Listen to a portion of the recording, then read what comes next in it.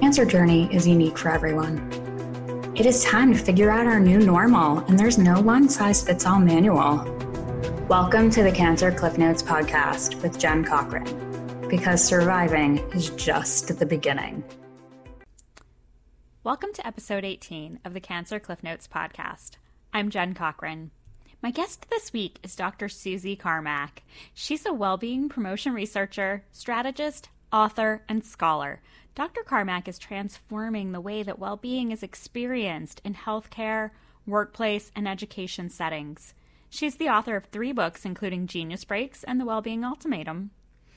She's an international speaker who has delivered over 150 customized keynote talks and tailored training workshops. And she has personally coached over 1,000 leaders to optimize their well-being. She teaches in the Graduate Healthcare Management program at the American University and trains the future well-being coaches of tomorrow to become board certified by the National Board of Health and Wellness Coaching, and researches the effects of well-being coaching on clinical outcomes through her online academy, Yoga Medco. Her inspired research agenda is dedicated to exploring the unique well-being needs of high achievers, healthcare providers, educators, and leaders in high-stakes fields such as military and law, so that they can handle the unique performance demands they face in their work and their everyday lives. Her current research explores the unique coping, performance, and well-being needs of high performers by investigating the impact of the conditions of burnout, compassion fatigue, maladaptive perfectionism, and stress contagion on their professional performance and quality of life, and the ways that well-being coaching can help these humans to prevent or manage these challenges. I met Susie a decade or so ago when she was wearing the hat of Master Yoga Teacher Trainer.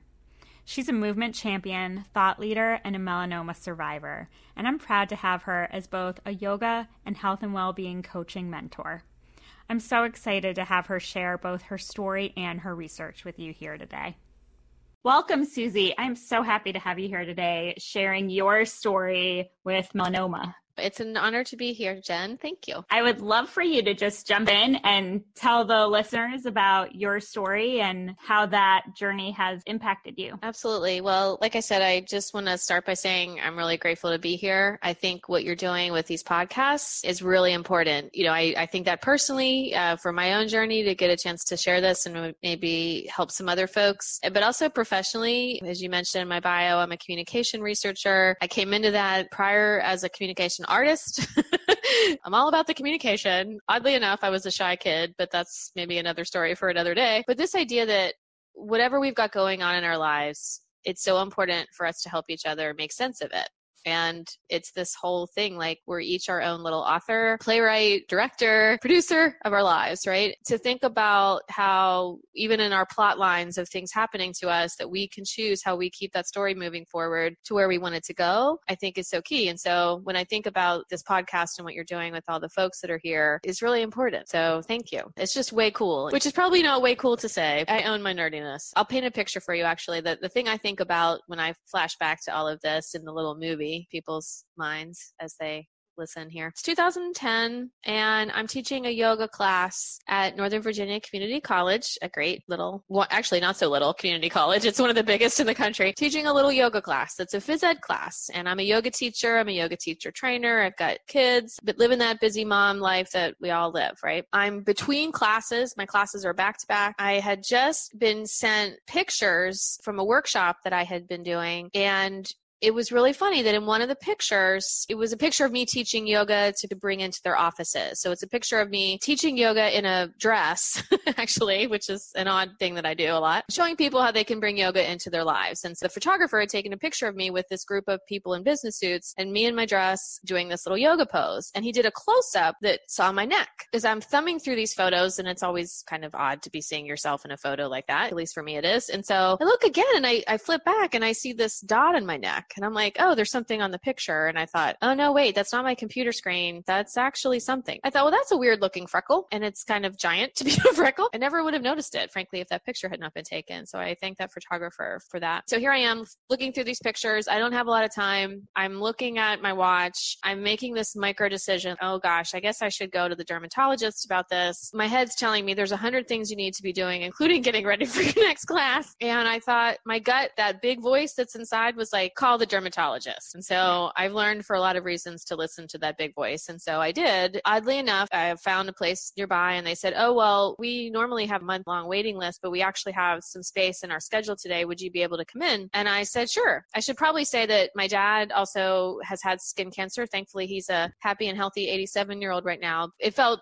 more urgent than it might for others who don't have that family history. Yep. But because so much of my life is about promoting healthy lifestyles, prevention, getting ahead of problems, not being afraid to reach out to medical when you need it, I thought, okay, I've got to take advantage of this. So when I made the call, there was that part of me that's just like everyone else. I had 20 other things to do. I was thinking it was nothing. It was also a little bit of fear, but I thought, all right, I got to call. Well, fast forward, next thing I knew, I was in the doctor's office. They said it was of concern. They took a graft quickly and they said, well, you need to come back because we're going to need to do a biopsy. So in the space of an afternoon, things happened pretty fast. I can go forward into the equally tough part of the story. I'm thankful, first of all, that I had the miracle really of being able to get through the system and get that appointment quickly. I shudder to think about what that would have been like if I hadn't. Fast forward, just about a week or two later, I went back. I have to say, although I could not be more grateful to the dermatologist that helped me because he truly saved my life. I went in, it was a biopsy. I remember the aide brought me into the room. She said, well, wait here, doctor will be in soon. And I waited and I waited and I waited. And it's one of those like auto lights turn off places. And then it got really dark in the room. And I just remember thinking,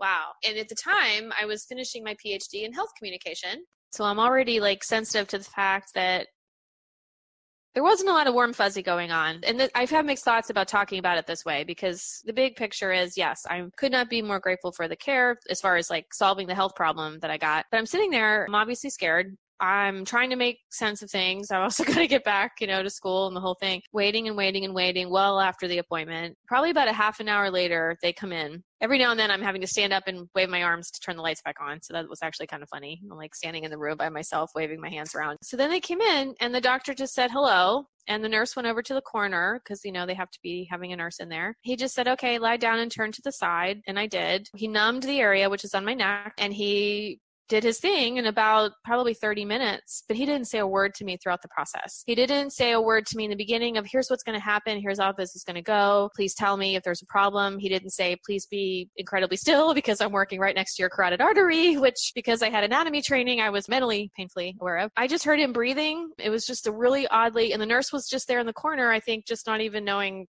like what to do. God bless her. Then the whole thing was over. He came back around the table, kind of facing me because I had been facing away from him. He just said, well, I'll let you know what we find. It was really hard to get the margins. And then he walked out of the room. Yeah.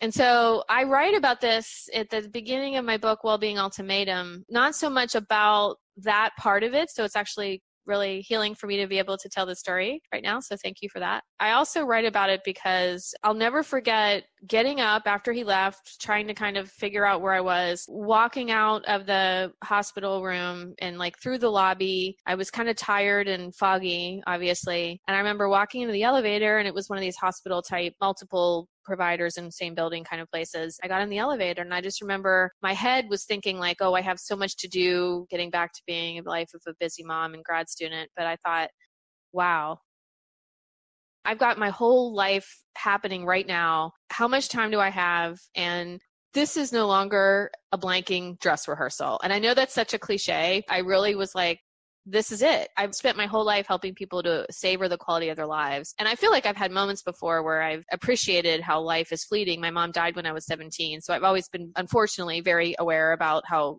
little time we all have. But in that moment, it was like, there was this thing that clicked. And I, on the one hand, was incredibly, sad / scared, but it gave me this kind of fierce hope that it was kind of like, no, we're going to do this and we're going to do this right. And whatever this is going to end up looking like, I'm going to just not necessarily just enjoy it, but I'm going to drive this from moving on. Like, I'm not going to be this passive person that just sits there and lets this person that I barely know literally cut my neck. the antithesis of power. I'm going to drive this narrative where this goes forward. I'm not going to be afraid of whatever the result ends up being. I had more confidence, I think, in that weird elevator fogginess than I think it shifted a lot of things for me. The fast forward, I guess, is that what happened the next appointment a few weeks later, or even a week later, actually, was very fast how it all moved through. They brought me back. I didn't know. They didn't tell me what my results were over the phone. I obviously am going there thinking it's going to be not good, because they're not saying things on the phone. I'm studying communication and disclosure, so I know that. And I got in there, and then the doctor said, well, actually, we did get it. We got all of it. We got the margins, and it was stage 2, but we got it all. And so like in the space of a sentence, I found out that I had a pretty threatening thing and that it was gone. I cried, I laughed. I was like, all kinds of feels, right? And then the other kind of image that pops up into my head, I kept up with my treatment plan. I kept back with the 6 months. It was always this weird thing because I almost felt guilty about disclosing that I had cancer because it was such a fast journey for me. But the thing that as I get choked up here saying, the funny moment that I get all choked up about is I got into this routine that every 6 months I would go back with this mixture of gratitude and foreboding, wondering if anything else was going on. Dermatology visits aren't fun. Mammogram squishes aren't fun. And standing there naked while someone stares at your skin as you're, aging into your middle 40s is not fun either at the time. I'm in my 50s now. But, okay, like let's do that if that's what that takes. I kind of lost track, I guess. The appointment that I'm getting choked up about, ironically enough, the nurse comes in and I'm expecting to see the same doctor. Well, a different doctor came in and I was kind of like, oh, hi. And, and he said, well, so, I don't want to name doctors here for obvious reasons. So, but it said, Dr. X, your current doctor is out this week, but I'm here to help you. And I'm like, okay. And he looks at my chart and he goes, congratulations. And this is before he even did the exam. And I was like, what? He goes, you saved your own life. And so that's why I get so choked up telling that part of the story after all that crap, after all that hard stuff. Because and I kind of, broke down right there. And I met him 3 seconds before. And he said, you made the 5-year threshold. You saved your own life.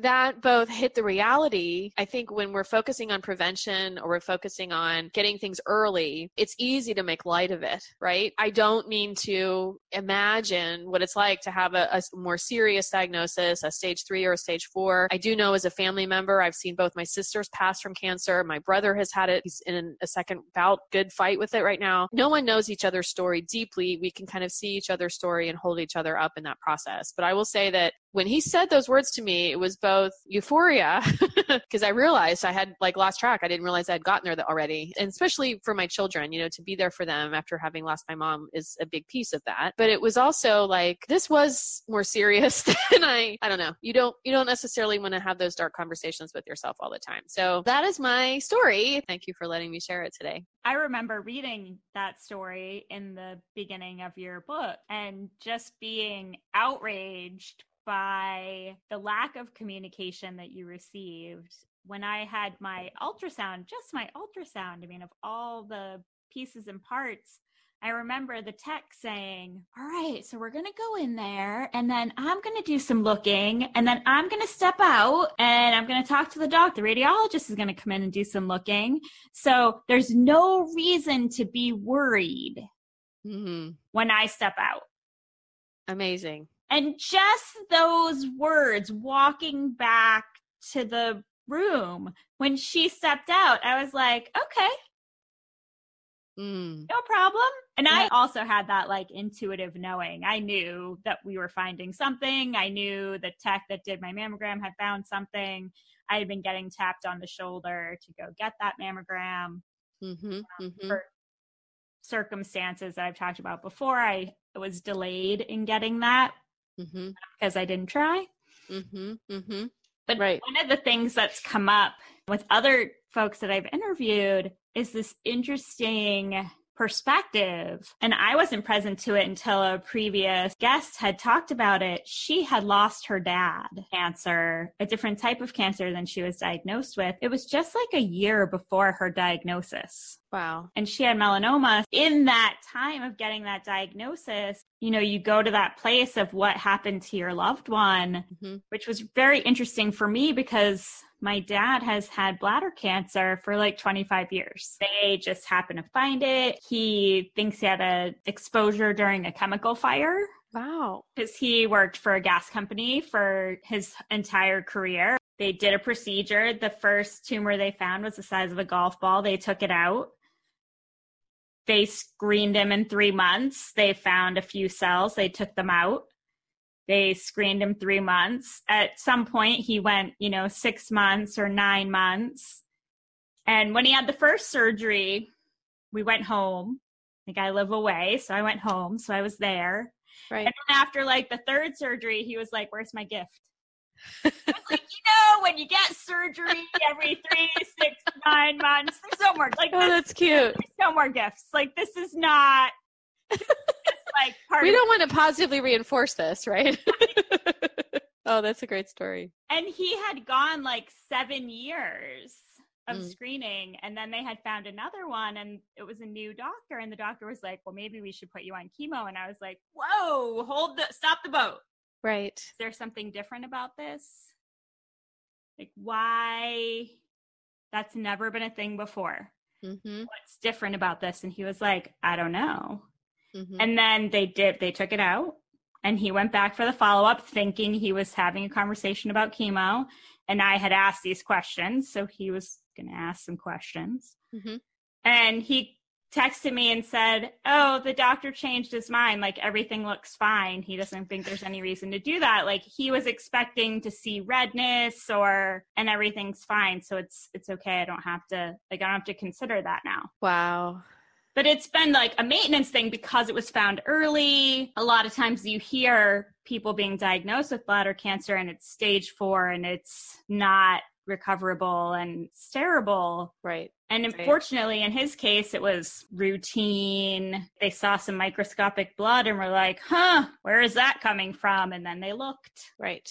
And it was just a doctor following the breadcrumbs to say, okay, well, this isn't normal for you. What's there? Right. And so when I had my diagnosis, I was kind of like, well, these things happen and this is early. And yeah, I never kind of went to that place, but it's all about our perspective. You and I have talked about communication, and when you have to share with someone that you're having surgery or that you're going to be out for a few days, or the response we get is not about us. Mm-hmm. Mm-hmm. Absolutely.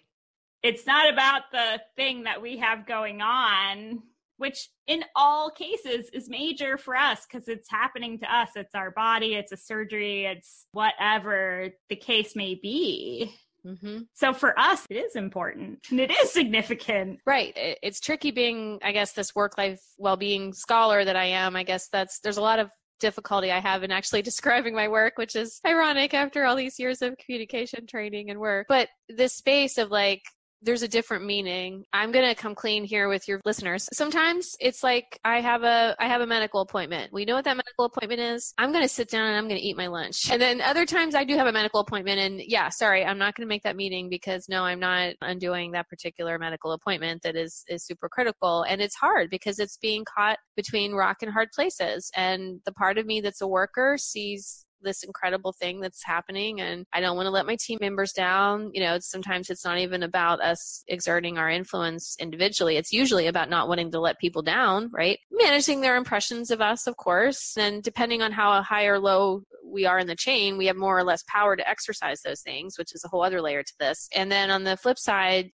how we're sharing out when we're going through things. I have a story where recently some folks I'm doing some research with, they were kind of like, oh, well, we missed you at such and such. In this micro moment, I had to decide, do I want to say, yeah, I'm sorry I missed it, and just, period, end of sentence, or say, I actually took a few days off unexpectedly to help support my dad in taking care of my brother in his cancer journey, which is what I ended up saying. And I think it was probably jolting to my colleagues, and I apologize to them for that. But I feel like it's almost like the mini championing that I try to do and supporting people. We do need to talk about these things. Talking is where healing happens. How we make sense of our story is the beginning of either embracing the reality of what's tough and asking for help in that, or getting us out of dark places where hope is not occurring. We can write ourselves right back into hope again. I can have hope that I have people that I can, reach out to and lean on, and vice versa. I can have hope for a better prognosis diagnosis, but it's not surprising that literature will tell us that hope and well-being are intrinsically linked. And to me, I'm not a hope. This is funny, like in research geeky land, like I don't want to go getting into the turf of my colleagues that are in that space directly, but I feel like the way a person makes sense of their story is the kind of the foundation we need to be able to go into that space of hope. I'm really grateful, like I said, that you're doing these talks with folks. I think there is power to hear each other's stories, how we can realize the times that we had these harder times and how we can have hope. Kind of final thing I'll say on all of that is that the folks that study health communication in the cancer space, also something I admire, I don't get into deeply, but know enough to kind of summarize, I guess, here. The research changes every day, so my colleagues can correct me if I'm wrong. But essentially, how a person tells themselves a story of their cancer, the transformation that happens as humans, first we feel like it's coming on us and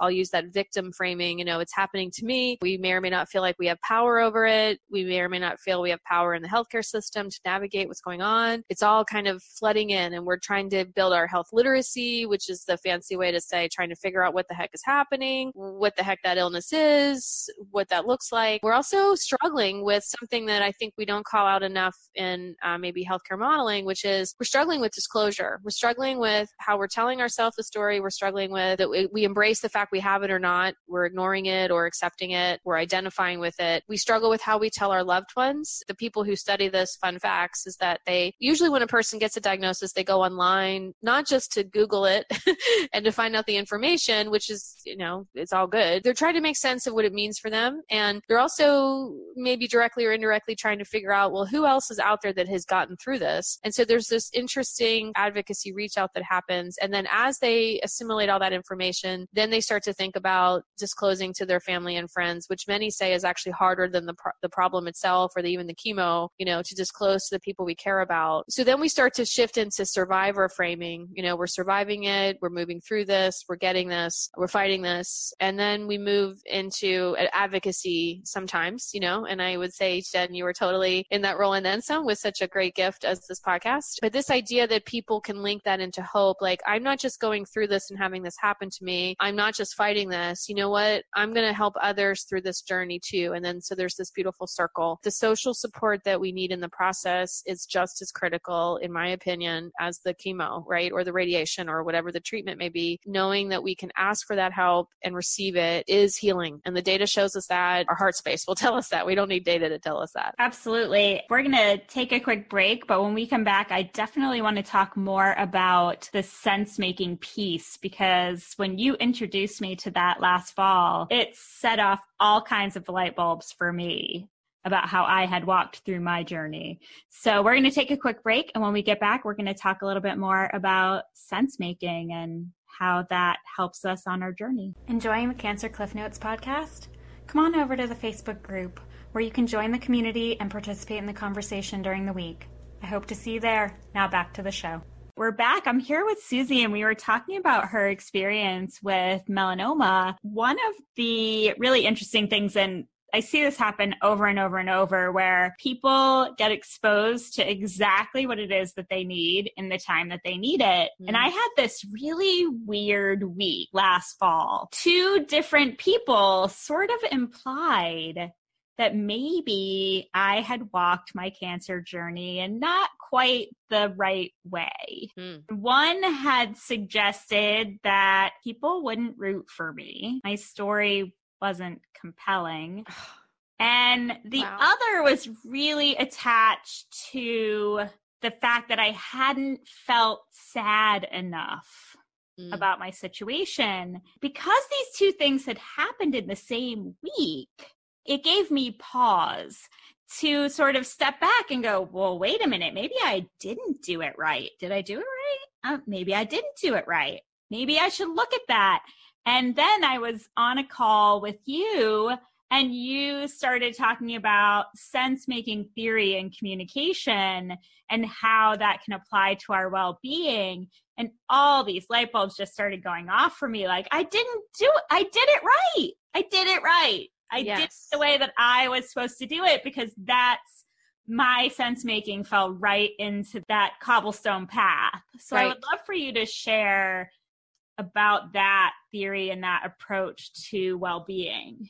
Absolutely. Well, I'm glad that it was helpful to you. You know, I feel very, as we've talked about in the first half, very much about it's our life story. That's, you know, we call it that for a reason. You know, it's our story, and it's this little movie that we get to write every day and edit and be the audience as much as the producer, the main star. So it makes me sad that folks, for, you know, through no fault of their own, will give them a break, you know, had you feeling that way. But then I'm also glad that you get to decide how you make sense of your story. And that's kind of ultimately what sense making is about. It's like ask a banking guy about banking and they'll talk for 3 hours, ask a researcher about her theory and like, you know, you don't have enough time here on your podcast. But so I'll try to be brief, even though I get all like super nerdy, happy, excited about it. So when I was getting ready to do my dissertation, I was studying health communication, very, very grateful for George Mason University. I was funded to get my PhD through them, and it changed my life. So I want to give them a shout out that they took a chance on this yoga teacher who just knew that storytelling and mind-body medicine was important and somehow wanted to learn how to promote that. And that's kind of how I showed up on their door in my yoga pants. They took a chance on me and allowed me to be a funded scholar to study there. So I will always be in their debt in that way, and very grateful for Dr. Gary Krebs and his mentorship of me. How I stumbled on sense making, I think, explains it a bit. So I'll tell that story. I'm heading towards the end of my time, and you have to come up with your dissertation topic. I really realized that all this mind-body work I had done for so many years in yoga, Pilates, more the movement end, I never had thought about it before, but so much of that private work I did for well over 15 years was listening to people's stories and helping them to somatically embrace them, to accept if they had an illness, whether or not they liked it, to deal with hard stuff in their lives. That a lot of times I was just engineering ways for them, maybe not to rewrite their story, not my place to tell them how to write it, to maybe think differently about the way they were seeing it, and almost like an editor tells an author, and then the author still gets to decide how to go forward. So that was kind of happening on one end. And on the other, I was really wanting to start promoting these mind-body solutions and helping the public to not have a lot of the stigma that goes with it. That's another call for another day. But I was like, where am I going to land for this dissertation? I spent a good 6 to 8 months studying well-being as a construct, and that would turn into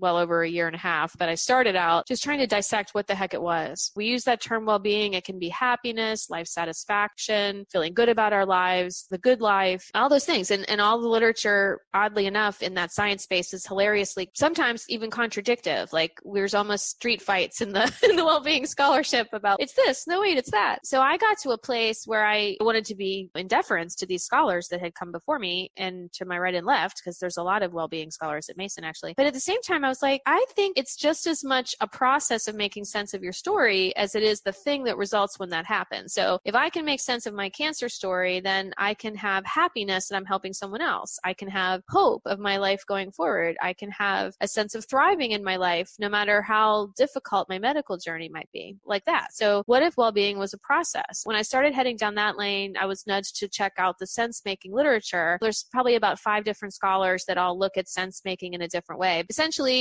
it's about what people are probably doing right now as they listen to me. They're trying to make sense of what sense making is. Think about when you're writing a paper or you're writing a report. You have all this data, all this stuff, and your opinions and your perceptions, and you kind of take a breath and you go, okay, who am I writing to, and what do I really want to say, and how does this all come together, and what needs to be kind of left on the table and what needs to be amplified? That's the north that I'm going to head to. Sense making, as specifically Brenda Durbin's work, who's not as well recognized as some of the other sense-making geeks. She was a library scientist and still is. This idea that if we can decide, like, what's my north? What am I driving to? What's the goal, the outcome I'm trying to get to? Imagine a little person seeing flags down the road, like your GPS on your phone, your destination on your MapQuest. I'm going to a place where I'm thriving even if I have cancer. I'm going to a place where I'm seeing myself at my kid's graduation. I'm going to a place where everyone at work is okay with the fact that I'm out because I have a chemo appointment. Visualizing where you're trying to go and what your reality that you're wanting looks like. You're making sense of what's forward. And then imagine a bridge that's built, that's constructed with beliefs, thoughts, values, attitudes, your history, your hopes, all that stuff is like little cobblestones that create that bridge. And so when we're making sense of our lives, we're saying to ourselves things like, okay, well, I have cancer and I'm heading towards this outcome where I'm thriving regardless. Or this cancer is not something that's hurting me. This cancer is an opportunity for me to receive myself and help other people with their journey. This obstacle that I'm having having in my relationship is a chance for us to get stronger on the other side and see what we can get through together. What's the story you're telling yourself as you go forward, and what the meaning is and the true meaning? Now, kind of the antithesis of sense making, I think sometimes helps us understand what sense making is when we don't have sense. And so like we even say like, that makes no sense to me. You know, you're talking to someone and it's like, it's Greek to me kind of stuff. But it also can be, let's say you have a belief system. You believe, let's say that your boss is a great person and he's looking out for you and he's doing all he can for you. And then something happens, plot moment happens where that actually gets challenged. You do your investigation and you find out whether or not that original story, i.e. he's a good boss, he's a good leader, just got questioned, but that storyline will continue. Or if you find out the data has broken that storyline, imagine the bridge busted and you've fallen off the bridge and you're in what sense making calls, Brenda Durbin calls the gap. You have no sense. You're not sure what to think. I thought this guy was a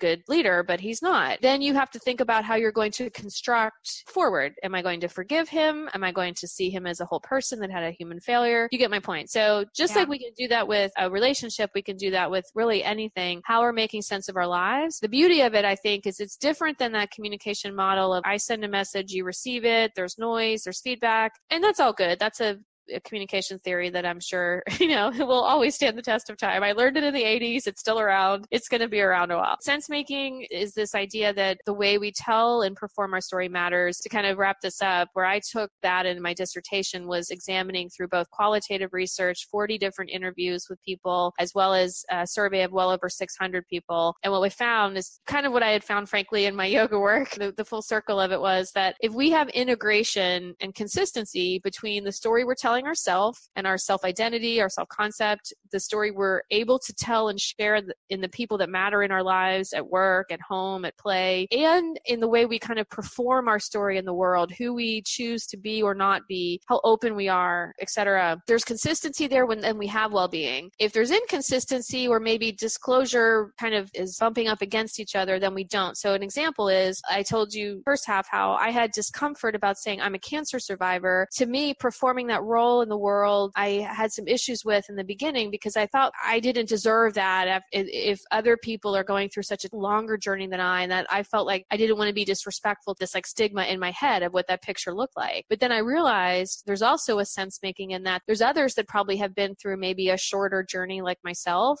that can actually hopefully inspire folks to get those checkups, to do the prevention, and then I can be an advocate in my own way, and I can be careful about the way I tell my story as I choose to do my best with, to give deference to folks who've had a much harder journey, to not pretend like I know what they're going through, because I certainly don't, but to not also ignore my own and to not be afraid to be open about that. I also do a fair amount in advocacy and violence prevention, a topic for another day. I had a difficult relationship that I am a survivor of, and I'm very much about helping people to move through and own not just the fact that they're open about what has happened to them, but they're also thinking about the meaning they want to create around that, not just wearing their story, but sharing their story with the ultimate purpose to help give folks hope, to help them, show them the way, whatever that looks like. I think that in terms of a cancer diagnosis as well, I hear a lot of times people are asking themselves why. They're searching for a why. And one of the interesting things in my story was that I didn't do that. Felt really comfortable with, I had a good diet. I was in the best shape of my life. I wasn't doing anything wrong. I hadn't brought this on myself. And I was very solid in that belief. I had a thing I had to deal with. I was going to go do it. And I was going to do all the things I needed to do and show up and listen to the input and make my decisions from a powerful place. I never went to that why place. And a lot of times I'll hear people, then they're just searching for a why. And the reality is, in many, many, many, many types of cancer, there is no answer.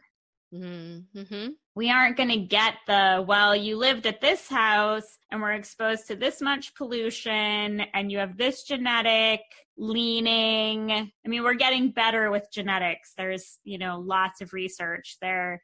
The doctors, ironically, feel very confident that at some time in the next 20 years, they're going to find some genetic link that I have because there's a lot of cancer around me and my family. But right now, we don't show positive for a genetic causal factor. But there could just be something that leans me in that direction. And I'll never know. All I can do is continue to live the best, healthiest life that I can. And we had talked a little bit earlier. I know compassion fatigue and burnout is so prevalent in so many different areas in a professional world, where there's a lot of imposed norms. Mm-hmm. Someone decided these are the norms. Yeah, playground rules. Yeah. Yes, and we live to the playground rules. Let's be frank. I think we all want the moon, and I don't think we should be shy about shooting for it. Patients want to be heard more. We want more time to tell our story. We want to not have to tell our story a million times and feel like for every person who's listening to us, it might be the first time they heard our story. But for us, after we've told it several times, we feel like we're being heard just by the sheer fact that we've repeated ourselves. And then from a provider lens, they are short on time. They get a little, it's not their fault. They really want to hear what we're saying, but they're listening for very specific markers in their protocol. Between that and the rush of needing to serve so many, they may not always be able to hear as well and have the observational communication skills that you're talking about. And they frankly, they may have had a lot of great science classes in their academic upbringing, and they may not have taken a communication class. But just like any other field, communication has kind of grown up. Biology is different than it was when I was an undergrad 30 years ago, and so is communication. We have a science field just like others do, and that's a bit of a bandwagon issue for me because people talk all day. They may or may not realize that it's a science, but it is. The beauty of that science is it's very applied. What I'm all about is helping both sides of the equation. Let's try to help the provider to buffer the system's challenges while it's happening. Let's remember they're humans too. They need coping support. They need to just take care of their own physiology so that they don't hit these walls. It's a tragic moment when a person thinks they can't do this job anymore. To avoid that happening, that's all about my work is really about, is about helping to solve that. On the one end, let's give patients more information about their journey and have them not feel like they have to fight to be heard. My journey, I admit I haven't had to maybe fight as much, but I have seen my brother has an incredible story. Maybe he could invite him back at a different time. Absolutely. But as someone who works as a police officer, it was an amazing series of events that was all built around him not taking no for an answer. And he's with us right now because he did that. So, we want patients to feel like they're being heard. We want providers want to be able to listen and not be distracted because they have so much that is being asked of them. It's a time I think we are in right now. I'll just kind of finish by saying this. The technology and all the challenges with electronic health records and other forms of innovation, it's like the best of times and the worst of times. The EHRs aren't always going well. I've worked with people who make those, and those engineers are working their blanks off trying to get that right, but it's not an easy problem to be solved. There's also the best of times as far as we have all these incredible wearables and ways we can track our data. National Institutes for Health is doing some amazing work in trying to create this big cohort called All of Us. I encourage listeners to look at that because they're trying to create a cohort of the American population where they can track people over time. And instead of getting a different cohort for every study, actually have this group cohort that they track over time and look at that kind of precision medicine that you were just talking about. Speaking of sense making, we can't say it's broken now and it's not working for us and then just put our hands up. We've got to have a flag of what we're heading towards. My work with Yoga Med is trying to help medical community to understand yoga more, that it's not just a one size fits all prescription or even referral, that there's nuances in making those referrals that can be helpful to them as providers as well as to patients, and to also help patients to be more informed about how yoga and other mind-body tools can be helpful to them as a supplement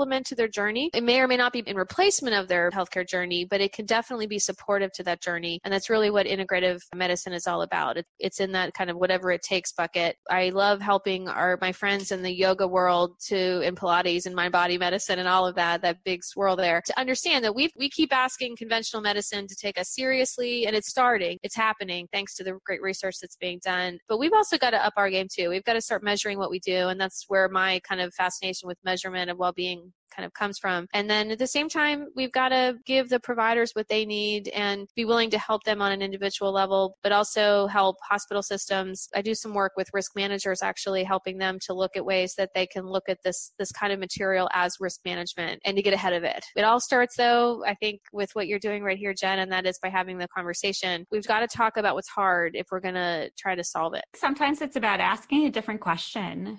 Absolutely. Like in the case where I was told that I needed to have a better poker face, instead of asking the question of, hey, what was that about? Or what happened in that situation because she wasn't there. Instead of asking the question, it was like giving a direction. It's an interesting journey to go on as a cancer survivor. Yes. I think it gives us, you mentioned it, that elevator moment where you were like, oh, this isn't a dress rehearsal. I think the number is something like 35%. The American Cancer Society says 35% of patients don't return to work after treatment. Some take an early retirement. There are other reasons, but a large percentage of those people are those who went through their treatment and then reprioritized their life. Yep. They made a different choice. And one of the things I've heard in terms of compassion fatigue and burnout is this whole idea of plan B. If you weren't doing what you're doing, what's your plan B? Once you've figured out what your plan B would be, you're choosing to do plan A. And in choosing to do plan A, you can very openly say, I'm choosing to be here. Mm-hmm. As soon as I decide not to be here anymore, I have a plan B. And I think that flips the conversation. It's not that I have to be here because this is the only option. Absolutely. Yep. And I think a lot of times we feel like whatever our situation is that we're unhappy with it's the option because it's the job that we have. It's the thing that's paying us or whatever the case may be. Sometimes if we ask a different question, do you really need that thing tonight at 7:00 on a Friday? Right. Or would it be okay if I did it on Monday? And I've asked that question when I was contracting and being paid hourly. No member of that particular person's staff would have asked that question. They would have stayed late. They would have done the thing and it could have been done next week. But I was like, hey, that's great. Would you like me to do that? Because that's going to take me 2 hours and I'm already bumping up on my hours for the week. Right. You want me to add that to the bill? And as soon as I put it in that perspective, he's like, you know what? Next week's great.